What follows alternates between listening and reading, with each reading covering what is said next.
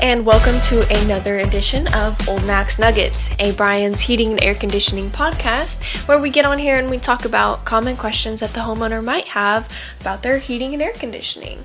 My name is Brooklyn, and I am here with Brian Nacarado, the owner and president of Brian's Heating and Air Conditioning. How are you doing today? Well, another fine day.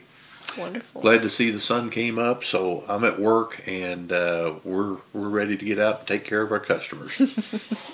What can I answer for you today, Brooklyn? Well, I have a twofold question for you today. All right. This sounds really serious.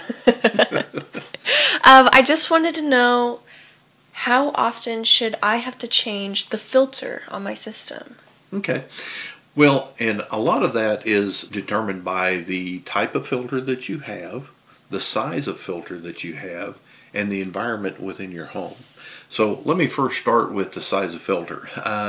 Filter sizing, there's actually a mathematical science to that to determine for the amount of airflow that your system requires, do we have a filter that is big enough? So if we have a filter that's undersized, in many cases they get dirtier faster. So they would need to be replaced more frequently. The other thing is that the type of filter that you have, filters are measured in a MERV scale, M-E-R-V, and the higher the MERV value, what that means is that the weave of the material is smaller, and so we're trapping smaller and smaller particles, actually measured in microns. And if we get a high MERV filter, obviously it's going to trap more dirt and dust and get dirtier and plug up faster. And so again, that would be a situation where we would need to replace that filter more frequently. The other thing that comes into play is the environment in the home. And I'm sure that everybody out there is vacuuming and dusting every day to keep the dirt down in the house. Therefore, the filter will last longer. But the truth of the matter is that if you have pets in the home, if you have a lot of people in the home, kids going in and out, those types of things, yeah, the filters are going to get dirtier quicker.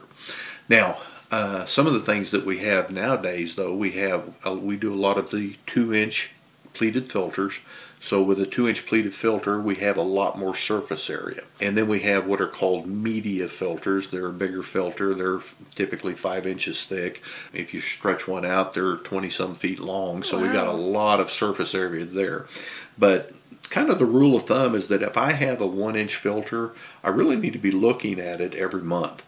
And probably changing it every month. Now, sometimes in the shoulder season, in the spring and in the fall, where we're not running the system very much, I may not have to change it. But when the system's running a lot in the summer and in the winter, yeah, probably need to do that monthly.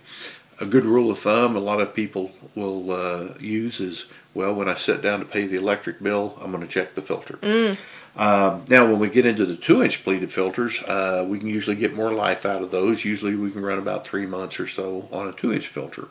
And then when we get to the big 5-inch media filters, in most cases we can run those 6 months. Oh, wow. Okay.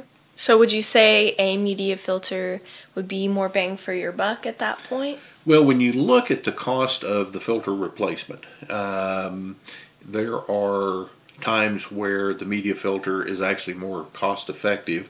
They are more expensive, but I'm not having to replace it near as frequently. That makes sense. Understandable.